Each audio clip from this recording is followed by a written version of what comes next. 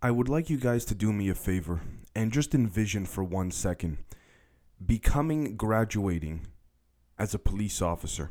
All right. So you've graduated as a police officer and you go and you specialize in being, let's just say, a detective on the field. One of the main principles that you're taught as a detective, a time mold elementary technique, is to look for patterns. Okay. And then you get to the office or the police station that you're now designated to work at. And then imagine on the first day that you go there, you're told by the police chief, listen, ma'am, sir, I know you're new here, but you need to stop looking for patterns when it comes to certain things. The first thing you're going to say is that defies the very basic fundamental principle of what I learned in police school, right? Or police academy, whatever it's called. And then you're going to go, what the hell?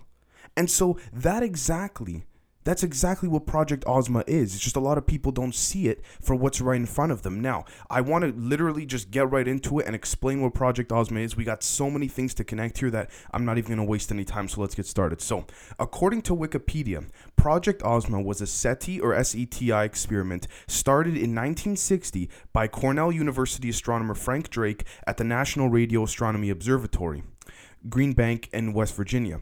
The object of the experiment was to search for signs of life in distant planetary systems through interstellar radio waves. The program was named after Princess Ozma, ruler of the fictional land of Oz, blah, blah, blah.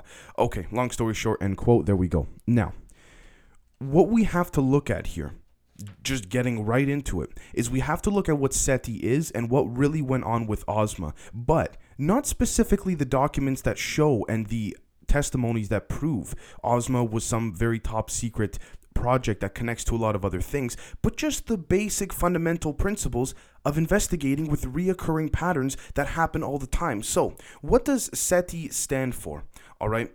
SETI stands for Search for Extraterrestrial Intelligence. Now, yes, I'm totally sure, and I'm saying this sarcastically, if they found extraterrestrial intelligence, they were going to tell the public back in 1960. Oh, yeah, I'm totally sure of that, right? So, anyways, if we go to SETI.org, from April to July 1960, for 6 hours a day, Project OZMA's 80-foot-5 NRAO radio telescope was tuned to the 21-centimeter emission, 1420 megahertz, coming from cold hydrogen gas in interstellar space.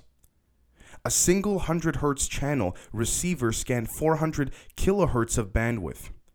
The astronomers scanned the tapes for a repeated series of uniformly patterned pulses that would indicate an intelligent message or a series of prime numbers such as 1, 2, 3, 5, or 7. With the exception of an early false alarm caused by a secret military experiment, the only sound that came from the loudspeaker was static, and no meaningful bumps superimposed themselves on the formless wiggles on the recording paper, end quote. Why is it that the patterns they were finding had to do with a military experiment? But that's not even the best part, all right? Let's take a look at what year this occurred. This occurred in the year 1960. Okay, now I need you guys to keep that in mind because we're going to bring that full circle in just a second. So the next thing I want to look at here is electromagnetic theories of consciousness, and you'll understand how this comes full circle. So let's do a quick overview. Theorists, and I quote, theorists differ in how they relate consciousness to electromagnetism. Electromagnetic field theories, or EM field theories of consciousness, propose that consciousness results when a brain produces an electromagnetic field with specific characteristics. Now, if I jump a little forward to the SEMI theory, CEMI, and I quote, the starting point for this theory is the fact that every time a neuron fires to generate an action potential and a postsynaptic potential in the next neuron down the line, it also generates a disturbance in the surrounding electromagnetic field. McFadden had proposed that the brain's electromagnetic field creates a representation of the information in the neurons. End quote. Now, the whole idea is that if we can understand consciousness, we can understand the different patterns that we find when we try to look for intelligent life, and ultimately, we'd be able to transfer one consciousness to another. Now, I do want to note very quickly, Project OZMA has contributed to the ability of a lot of the elites in the world being able to actually transfer their consciousness. Not all of them, just the ones that have been given this type of privy and access, but they've been able to transfer their consciousness from one body to another. Although, as I mentioned a few days ago, this process has not been perfected yet, but anyways, you'll see where this is leading. Now, let's take a look at, this is according to money.cnn.com, guys. This is something that's totally hidden. And I quote, Thunder Energies discovers invisible terrestrial entities using Santilli telescope. So I'm not really going to quote anything because, long story short, they discovered invisible entities within the terrestrial environment. And this was discovered by Thunder Energies Corporation. Now, coincidentally, if we do a quick look at what Thunder Corporation is all about, or Thunder Energies Corporation, my apologies, we'll see according to Reuters that they're a development stage company focused on the development of a clean combustion of fossil fuels, oil, diesel, and coal, among others, with controlled minimal containments in the exhaust, end quote. Now, here's what's interesting, and I'm putting the picture up on the screen for those on YouTube right now. If you click on the link to the Reuters official public stock page, it says 404 error not found. Now, what's interesting as well, too, is that this company was allegedly picked up by the CIA, but they are still on the stock market in order to present a more public front in the domain of obviously the public and Wall Street and things like this, right? Now, what's interesting is, I cannot confirm this, but according to a handful of people that I've spoken to that have attempted to invest in Thunder Energies Corp in the past, they have had serious trouble investing, even if it was just a small amount of shares they were trying to delve into, right? And they said not that they were prevented from investing, but there was a long, lengthy process that almost discouraged them. And these are just regular people from investing in Thunder Energies Corp. Now, I'm not trying to defame them or anything like this. Again, these are according to my sources and nothing has been confirmed. So I don't want to make allegations and say they're 100% true. But I think, again, when we look for the basic principalistic detection of patterns, what we're going to see here is that this is coming up over and over and over again, right? Now, the next thing is that I want to take a look at when Project OZMA was started. Now, Project OZMA was started back in 1960, right? Now, let's take a look at some other events and see if it comes full circle here. So Project OZMA was essentially the idea of detecting alien life, intelligent life, through basic fundamental radio waves, which is actually so basic that it's so complex we don't even understand it yet, but that's aside from the point. But ultimately, what happened here was that they sent out signals into space, into the universe, pretty much saying, yeah, come to Earth and do whatever you like, pretty much. I know that sounds ridiculous, but just bear with me now. You might say, Dave, as an extraterrestrial entity or intelligent species, why the hell would you need radio signals to discover where you are? Don't you think that they would be smart enough to realize where Earth is if they found the location? And I agree with you 100%, but this is like anything else in life, not just applied to humans, but with everything. There are such vast amounts of land that it is almost impossible to explore all of it. And this is why we see a lot more grays than usual, because these are the probes, the biological probes that are sent to discover these things. Now, ironically enough, the same year Project OZMA was set up was also the same year that the Antarctic Treaty was signed. Now, it was a month before 1960, but it was December 1st, 1959. It was signed on December 1st in Washington, D.C. Now, what's interesting, though, is that Project OZMA was already being set up at this same time. Not only that, but the Montauk Project as well, which is allegedly the motivation for the Netflix series Stranger Things, which a lot of people say is the case. Now, if we look, for example, at the Montauk Project, what we're going to see is that there are rumors and allegations as to when the project officially started, when it officially ended, what type of mind control and telepathic experiments were involved. But what we have to look at here is we have to notice that these three different things, Project OZMA, the Montauk Project, and the Antarctic Treaty, all occurred within the same year.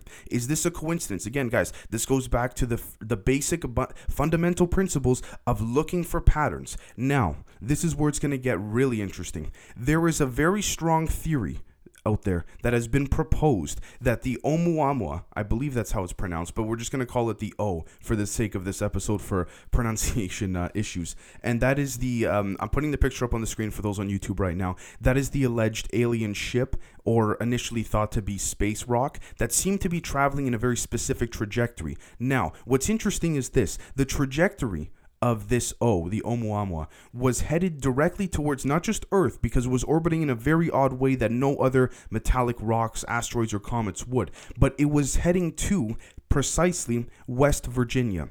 What's in West Virginia? The Montauk Project allegedly occurred there. Project OZMA as well. Is this a coincidence? It's been rumored that New Mexico, West Virginia, Nevada have also been the bases of these Nordic races. Now, here's what's also interesting. In the 1954 Greada Treaty, as I've spoken about probably 1,000 times on this show by now, we understand that President Eisenhower signed a treaty with a handful of alien species in exchange for technology, and they could kidnap humans as long as they return them safely. Now, generally speaking, they didn't listen, and there's not really anything humans can do, especially when there is another species that is not just technologically, but biologically way superior than you, right? This is probably the first time where the United States was not the top powerhouse in the world, so to speak, right?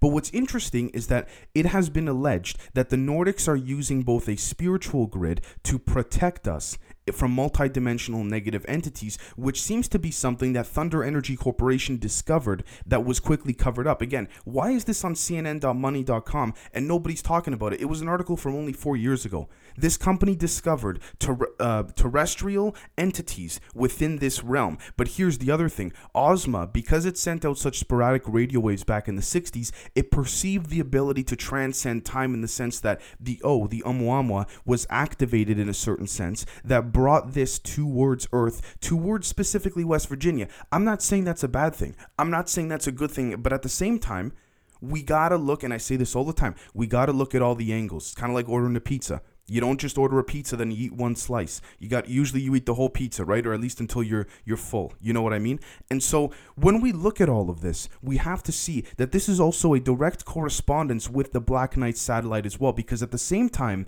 that the O came into the orbit of Earth, headed towards West Virginia, generally speaking, before it turned around, which is very interesting, by the way, which is, I think, past Saturn's rings at this point, we also have to notice the fact that the Black Knight satellite was changing its trajectory as well. This is something that is on NASA's website if you use the Wayback Machine online. You don't need to use the dark web or anything like that. But what's interesting about this is that NASA refuses to comment on it. And at the same time, it seems as though the Nordics are harnessing this Black Knight satellite as an ability to protect the humanity and Earth, really, in many different ways, in a spiritual way as well as a physical way. Now, we have to redefine the word spiritual. Why do I say that? Because spiritual could mean multidimensional. Could also mean, a parallel universe, something like this. The term spiritual is so broad, and to a lot of people, not so much lately, but to a lot of people in the past, has been ridiculed in many different ways. But we have to understand that it is a very serious topic, because it entails and covers all of the different dimensions that the human brain, human mind, the human ears cannot see, detect, or use any senses to be able to figure out what it is, right? So we cannot detect it. It is out of our frequential range. But Thunder Energy's corporation did, then all of a sudden they mysteriously get bought up, and then it's hard to invest in them, and then their page gets removed off of the router's official stock website and things like this. Kind of fishy, right? So what we also have to look at too was that we also have to think, is this the Nordics protecting us, making a play on us? Is this something where, as a matter of fact, this is with pure intention because they also benefit from inhabiting Earth with their TWAOs, the Tall White Area of Operations, their bases and things like this? We honestly don't know, but the patterns are they're so astounding that they keep reoccurring. Basic fundamental evaluation, and I could be very wrong here, guys. But again, we look at all the dates, we line it all up. We notice that a lot of these mind control, telepathic, multidimensional entities, and I guess we could say experiments, occurred in the 60s and 70s. Then all of a sudden there was a sudden plummet and drop in these types of experiments and things like this. So it really does make us think, what's happening here? Okay, and at the same time, I think we're still underestimating what this Thunder Energies Corporation found, because this proves to us that there's other forms of extraterrestrial life that is inhabiting other planets, not to say every other planet, but inhabiting other planets in different dimensions. All right. And so whether it's ghost particles, whether it's the Casimir effect, as I spoke about yesterday, whether it's this the SETI project, whether it's all these different things, whether it's the semi theory or the Chemi theory, depending how you pronounce it, there's clearly an ability to understand consciousness, and these radio waves that were sent out through Project OZMA were not accidentally done, but humans really didn't know what they were doing. And it's ironic that the Nordics did not warn about this, considering there was a treaty signed back in 1954. So I want you guys to let me know what you think. I know that we only scratched the surface of things like the Oumuamua and things like that, but I just wanted to kind of, dip our fingers into the pond, so to speak, to get ourselves started. So thank you guys so much for watching. I want you to let me know what you think. So much to connect here, and we will catch you guys tomorrow. Cheers.